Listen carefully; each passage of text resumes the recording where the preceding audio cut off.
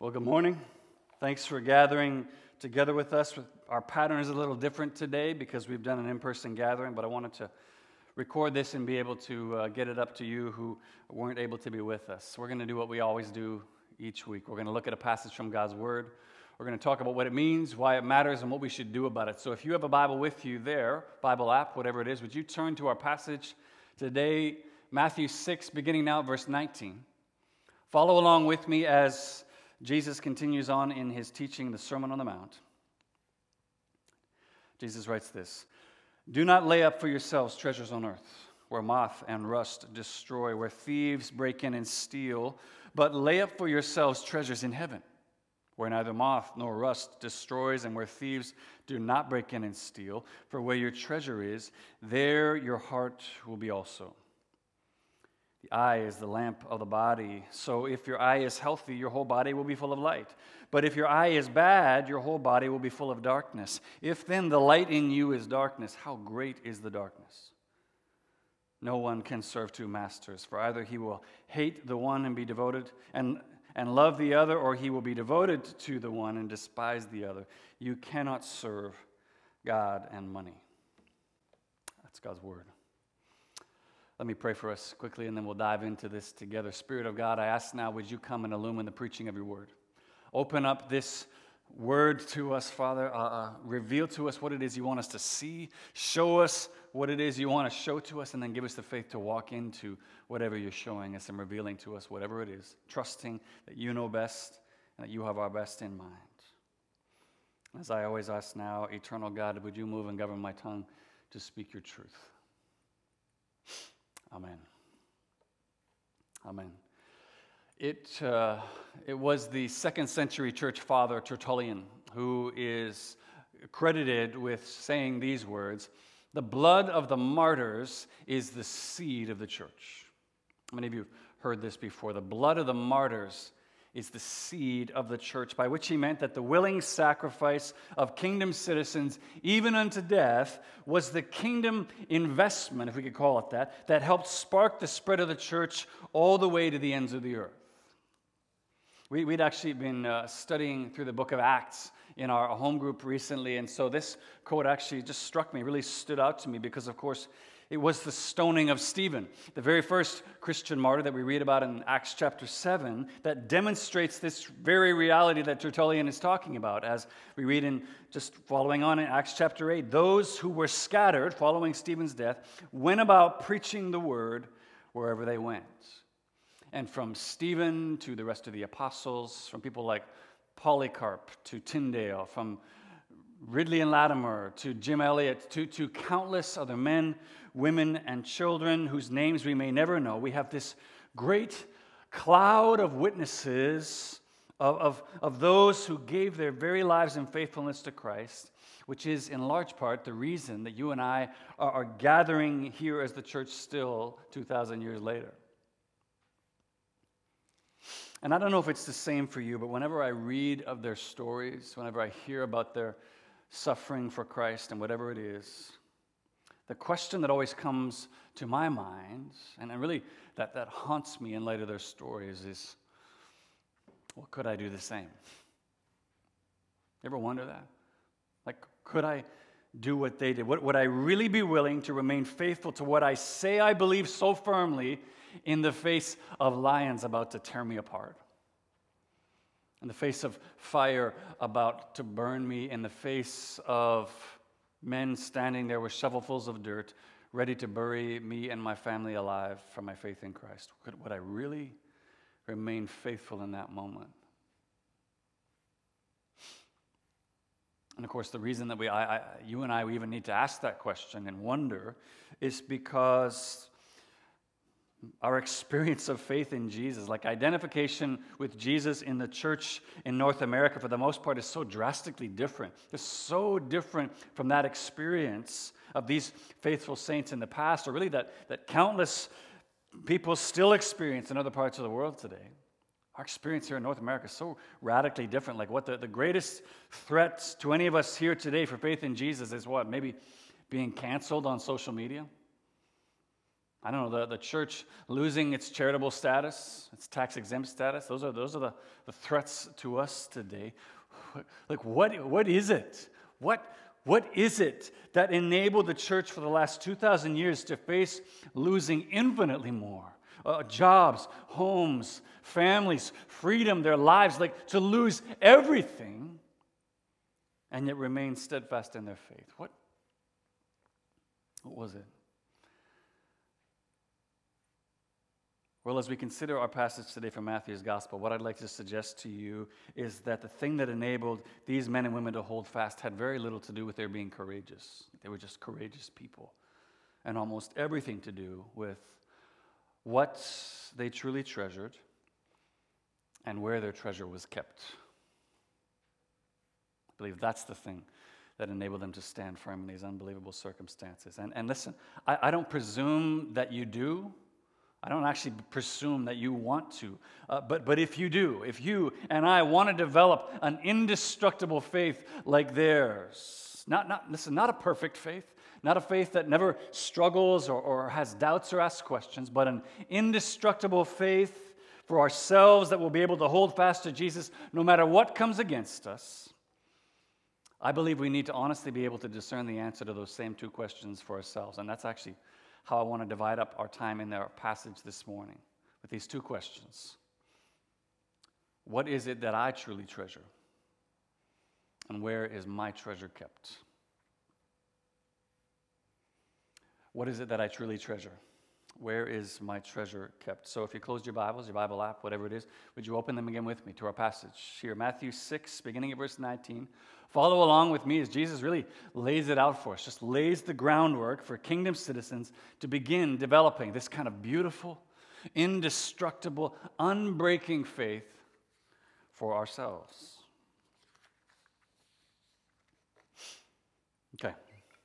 So let's first of all answer the question, what is it that I truly treasure? What is it that I truly treasure?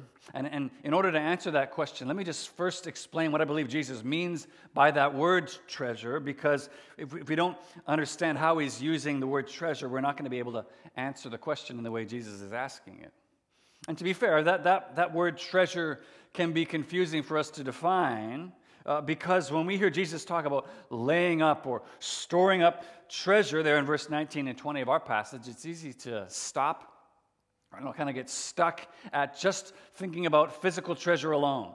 Just like the kind of treasure, I don't know, like Jack Sparrow would be hunting for in the Black Pearl, or diamonds and rubies and gold and stock portfolios, investment properties, these kinds of things. Just kind of get stuck and stop at seeing physical treasure and not go any deeper than that. But it's important to realize that, yes, while Jesus does absolutely have those very kinds of things in mind when he talks about treasure, what he goes on to say there about our heart, about our bodies, about our service, reveals that what Jesus is more concerned about is with our heart's response to these things. Like, for example, many people will say they love their families. I love my family so much. But what they treasure is the sense of purpose they get from their jobs. Love their families, they do, but what they treasure is the sense of purpose they get from their jobs. And so anytime work and family interests come into conflict, they're going to choose work almost 100% of the time because that's what they treasure. Yes, they love their families, but they treasure that sense of purpose. Or people would say they love their friends so much. I got such great friends, close friendships, I love them. But what they really treasure is unconditional acceptance. And so the moment one of those friends challenges them on some harmful pattern in their lives, kind of calls them out on some behavior in their lives, the friendship dissolves almost instantaneously. Why? Well, because it challenges what they truly treasure, that unconditional acceptance. Hopefully, you're beginning to see when Jesus talks about our treasure, what he's ultimately referring to is our objects of worship. That's what he's really referring to. That's what Jesus means by that word. Those things, those treasures, be they possessions, be they people, whatever it is that you ascribe ultimate value to in your life and to which you regularly sacrifice your time, your talent, money, everything to. And maybe you'd say, well, I mean, that's good for you guys. I'm actually not a religious person. I don't worship. I don't offer sacrifices to gods. So I'm not sure how this is going to really help me. And yet, all across the world today, everywhere, we have temples set up, be they stadiums, shopping malls, entire streets like Wall Street, where people gather to worship their gods of their sporting team, commerce, beauty, whatever it is, every day of the week. It's something we all do, every single one of us. And think about that. Whatever it is that you treasure in this life, when you treasure something or someone, you'll give anything for it, won't you? You'll sacrifice anything for that. You'll gladly give up time and sleep that you wouldn't give up for anyone else, but you'll give it for that person that you treasure. You'll lay down hundreds of dollars on top of the hundreds of dollars you've already shelled out for the tickets in order to buy that signed jersey, in order to buy that T-shirt, in order to buy that ridiculously overpriced food and domestic beer, for that team, that artist that you treasure, whatever it is, which is why when you look at these first verses of our passage, verse 19 and 20, you see Jesus just assumes. He assumes our treasuring and worshiping of something. He's not even questioning that. He's like, basically, since you, on the basis of that knowledge that you are worshiping something, he warns us, when you do that, don't lay up treasures on earth for yourself, but instead lay them up in heaven.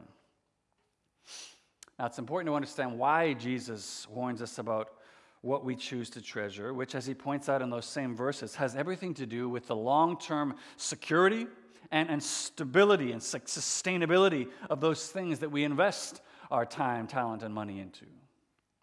Invest in, treasure anything or anyone in this world. Make that your ultimate goal, your ultimate purpose in life, says Jesus, and the principle of diminishing returns immediately comes into effect. That is, no matter how much you continue to pour into and invest in that thing you treasure, the fixed variables in our world of death, corrosion, and corruption will eventually and inevitably take that treasure from you. As F.D. Bruner notes regarding Jesus' examples of these corrosive effects always present in our world, he says this, quote, "The moth is nature's corrosion eating away. The rust is time's corrosion, and the thief, humanity's corrosions, and all three together representing the insecurity of life lived for accumulation." But notice Jesus' corrective to this failing, depreciating life investing system is not to just encourage us towards like some sort of stoicism, some sort of asceticism, casting away everything, like just telling us like, hey, so just stop treasuring things. That's the secret. Stop, just put away and leave life and live a life that's free from desires of any kind or possessions. That's not what he says. No, Jesus' encouragement is instead, is to treasure things that are eternal, that have infinite sustainability and value. Now, we'll talk about how where those treasures are kept helps protect them from any of those corrosive forces in a minute. But the way that I read verse 19 and 20 anyways, Jesus seems to also be implying that there's actually a distinction between earthly treasures and heavenly treasures. That there could ultimately be two different things. So here's an example of how this could work. Many of us, if you're married or you know married people, you'll hear people talk about their spouse as someone that they just treasure. I treasure this person in my life. I love them and I treasure them. And yet, in responding to some of the religious rulers' wacky, made-up scenarios about marriage in Matthew 22, Jesus responds to their questions by saying that in heaven, quote, people will neither marry nor be given in marriage. This thing that we treasure so much here on this earth doesn't exist in heaven. And I don't know, maybe that sounds awful for some of you. People are just like, oh, what? Or maybe it sounds relieving. I don't know. But the point is, an earthly marriage, as beautiful and wonderful a thing as that is not an eternal thing.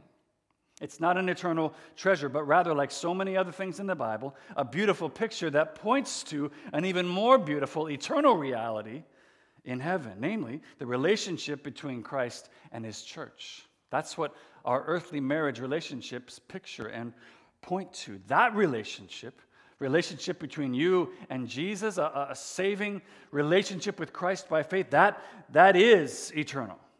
That relationship is lasting, which is why that relationship is absolutely worthy of treasuring.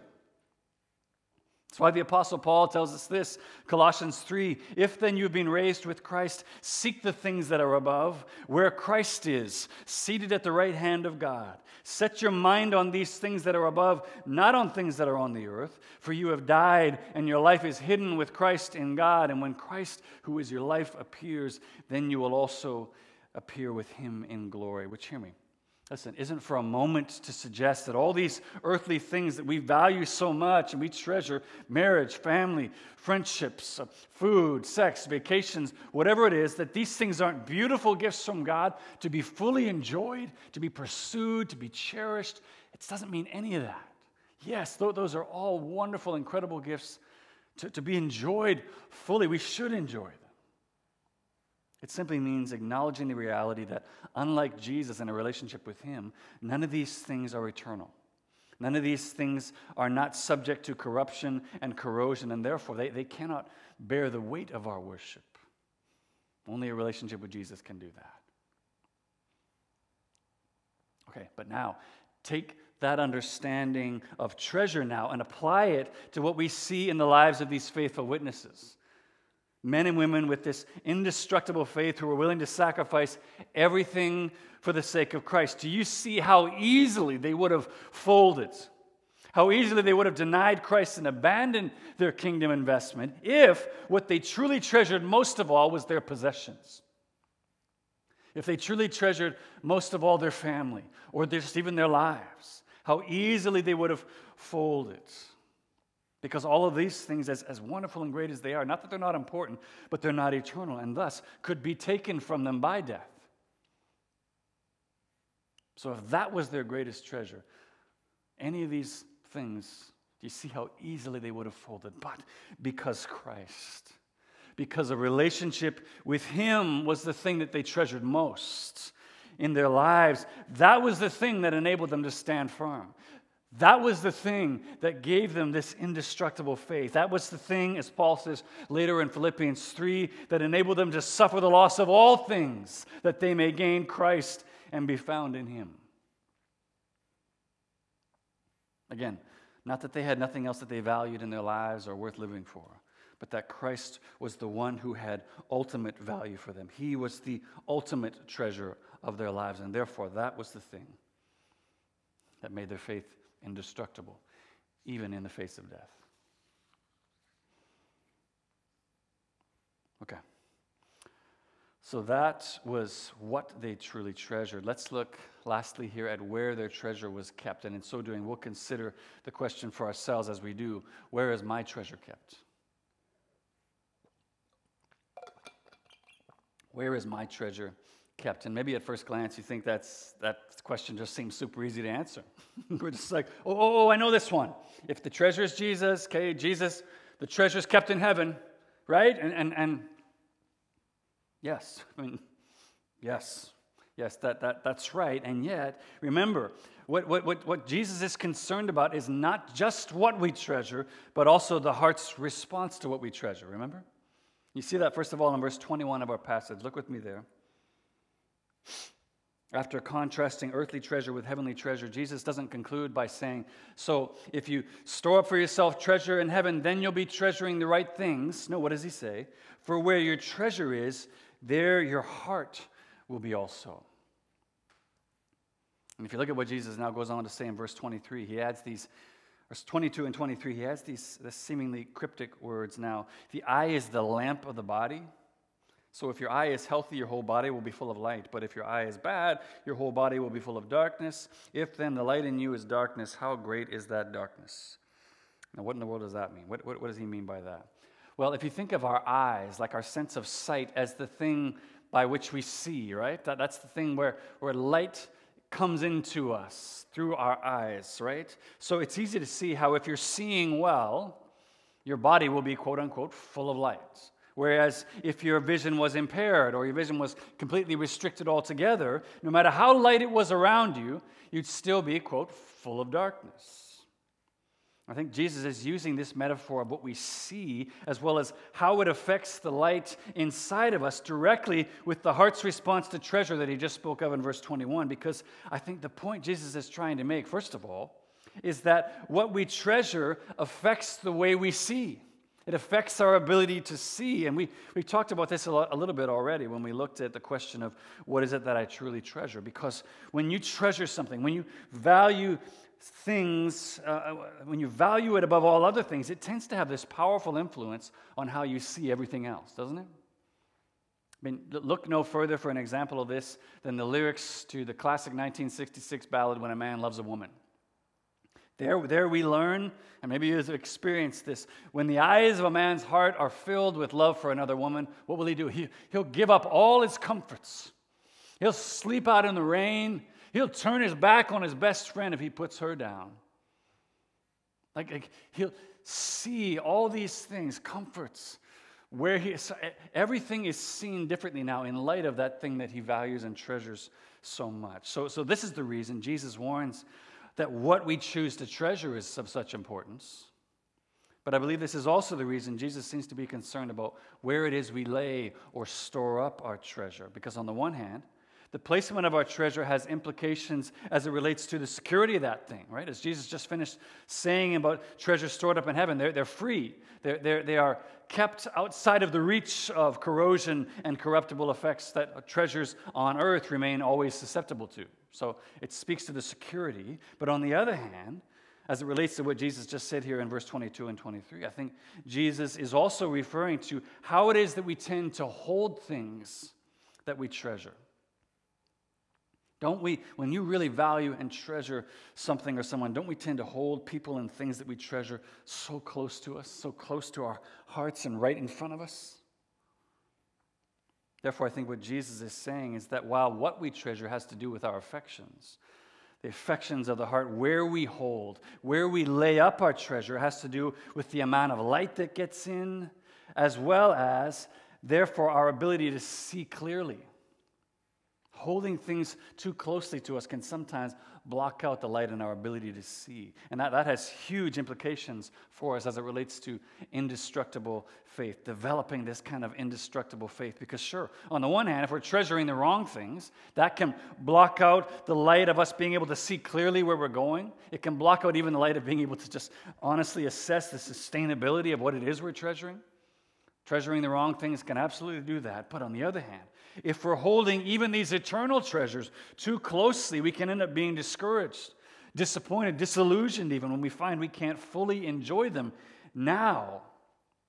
We can't enjoy all the fullness of those things that we treasure, even eternal things right now, because maybe you already know that's the thing about these eternal treasures that we have in Christ. They have that same quality, which we talked about a few weeks ago, and if you were here for our in-person gathering talking about Romans, these eternal treasures in Christ have this aspect of them about being this already not yet. Theologians have this idea of calling them already not yet. That is, while the treasures of Christ that I have and all the treasures that I have both in Christ and in Him, forgiveness, unconditional acceptance, peace, joy, love, all these things that I have in Him, they are mine right now. I have them all right now, but the full enjoyment of those things is something that I won't experience until Christ's return. I have them now already, but I don't have them fully yet. I don't experience the fullness of them yet. And I think this is exactly why Jesus encourages us to knowingly, intentionally see these eternal treasures that we have in Him as being laid up in heaven, where neither moth nor rust or destroy, thieves don't break in and steal. That speaks to both their security, yes, but also as well as protecting us from the disappointment, any kind of disillusionment of not being able to enjoy them fully in this short 70 to 80 year stretch of our eternal existence that we refer to as our life, which maybe doesn't sound that good to you. It sounds suboptimal. Like maybe we'd rather go for the short-term treasures that, well, at least I can enjoy them now. And yet, just think about that. How many of you have ever stored up a priceless family heirloom, some valuable treasure, stocks or whatever in a safety deposit box before? How many of you have a bank account where you put your paycheck and money into that's holding all your money right now? Just because you're not holding those things in your hand right at this very moment, aren't they still fully yours? Yeah, of course they are. That's the same understanding of already not yet. They are yours right now. You enjoy them fully when you can at last receive them. The Apostle Peter speaks of this exact idea of 1 Peter chapter 1 when he writes this.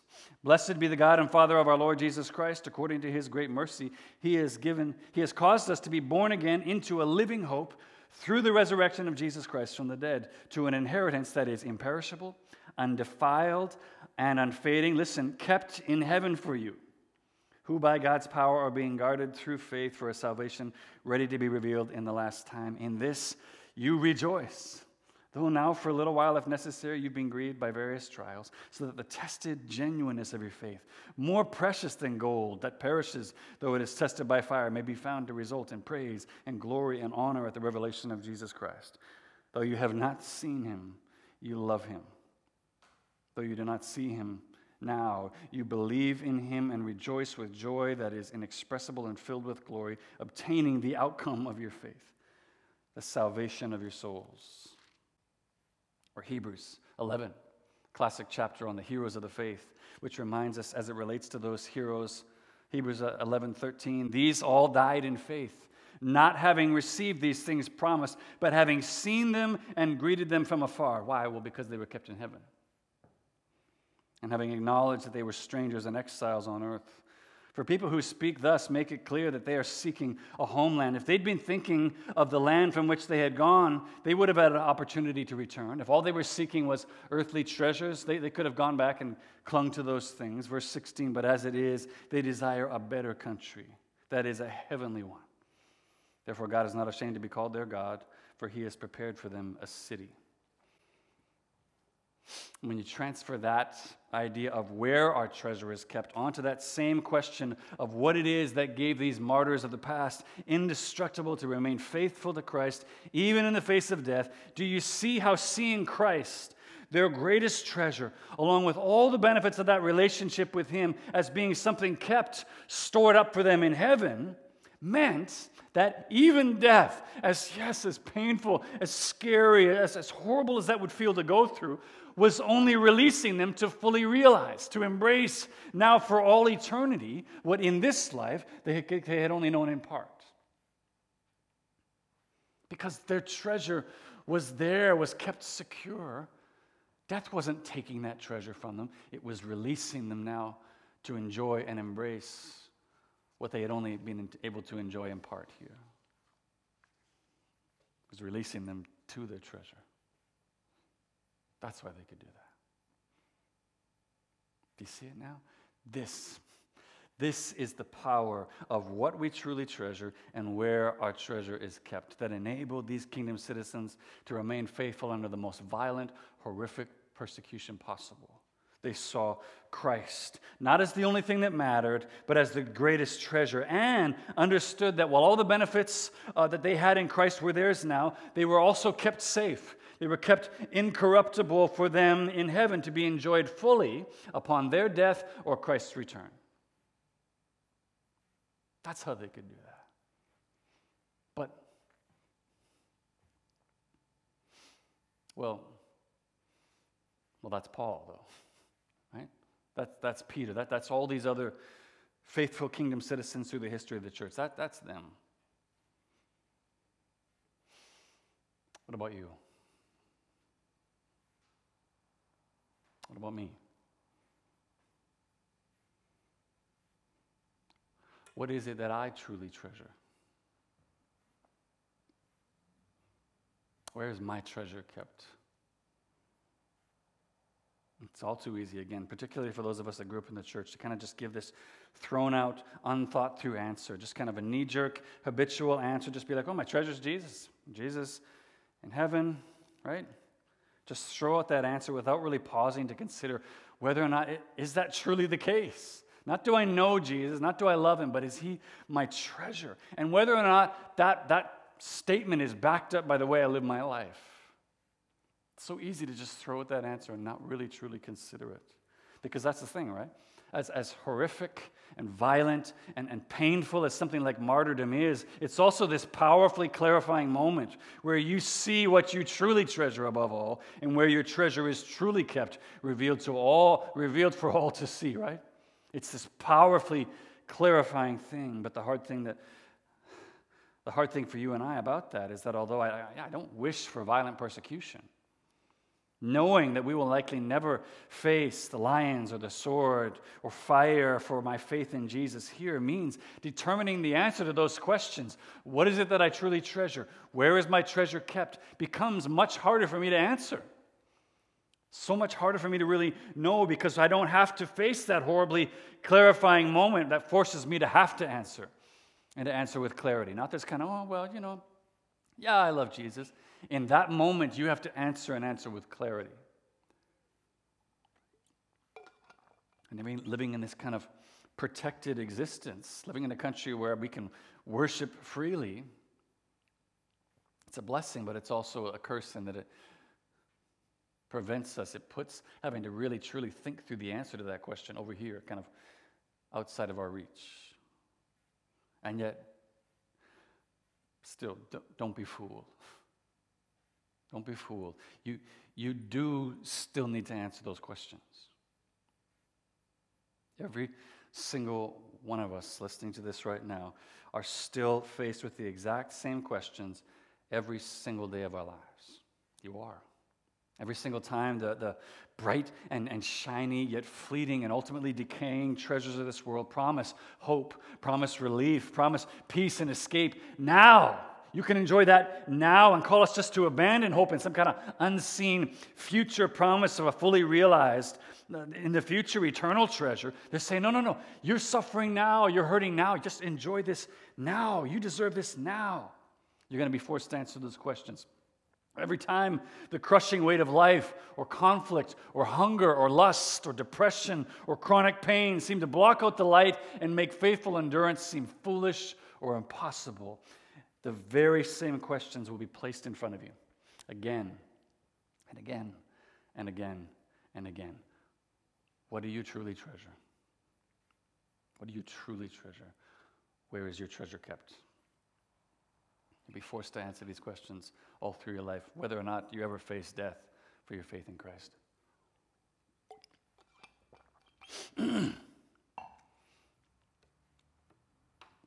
How will you answer? How will you answer? Which master will you serve? Some of us will be faced with these fires of revelation and find revealed in us a faith fixed on Christ as our greatest treasure and stand firm with an indestructible faith. Yeah. Some of us, like the rich young ruler in Matthew 19, will face these fires and walk away sad, because what is revealed is that the treasures of this world now, enjoying them now, are of greater value to us than Jesus' offer of eternal pleasures found only in him. Some of us will face these fires, but we are just so tired. We've just come through a global pandemic. We're just tired. We're fatigued. Some of us are living under the dark clouds and confusing waves of things like depression, chronic pain. Some of us are just so young and new in our faith. We'll face these fires, and what we'll need is a friend, a brother or sister, a faithful fellow traveler along the path who will walk alongside us, help point us back into the right direction when we wander, and put an arm and an encouragement around us to help us get to the end. But the offer of hope held out to each and every one of us this morning is that the one who calls you to see him as your greatest treasure and who's truly worthy of being treasured first gave up all of his treasure. He lost all the treasure and riches and glories of heaven and humbled himself and became obedient to death, even death on a cross. He was faithful through death. He endured all of that. Why? Well, for the joy of treasuring you, for the joy of treasuring me, for the joy of bringing us out of bondage and into freedom, into light, into life, into restoration. And it's actually that act of losing treasure in order to treasure us that has inspired countless men and women across the centuries to make Jesus their greatest treasure. Will you follow in their faithful footsteps? Will we as a church follow in their faithful steps today? Will you follow those steps both for your own joy, now and in the future, but also for generations that will follow after us and look back to our example?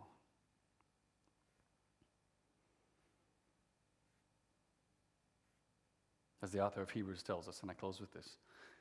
Therefore, since we are surrounded by so great a cloud of witnesses, let us lay aside every weight and sin which clings so closely, and I suppose we could add every earthly treasure that calls to us to enjoy life now and not think about having to worry about eternal treasures. Let us lay all those things aside and run with endurance the race that is set before us, looking to Jesus, fixing our eyes on him, the founder and perfecter of our faith, our treasure, who for the joy that was set before him endured the cross, despising its shame, and is seated at the right hand of the throne of God, kept in heaven for you and for me. Oh, Father in heaven, would you fix the eyes of our hearts on Jesus? Fix them on him and help us to see him in all of his beauty and glory and majesty, to see him as our greatest treasure. And enable us, Father, with that clarity of vision to walk through our days, these brief days of our life, as a result of treasuring him with an indestructible faith. Amen. Amen. I want to give us a closing benediction, and then we'll be dismissed. This beautiful and powerful benediction from the end of Jude. Now to him who is able to keep you from falling, and to present you before his glorious presence without fault and with great joy, to the only God our Savior be glory, majesty, power, and authority through Jesus Christ our Lord, before all ages, now and forevermore. Amen. Amen. Go in the grace and the peace of Christ.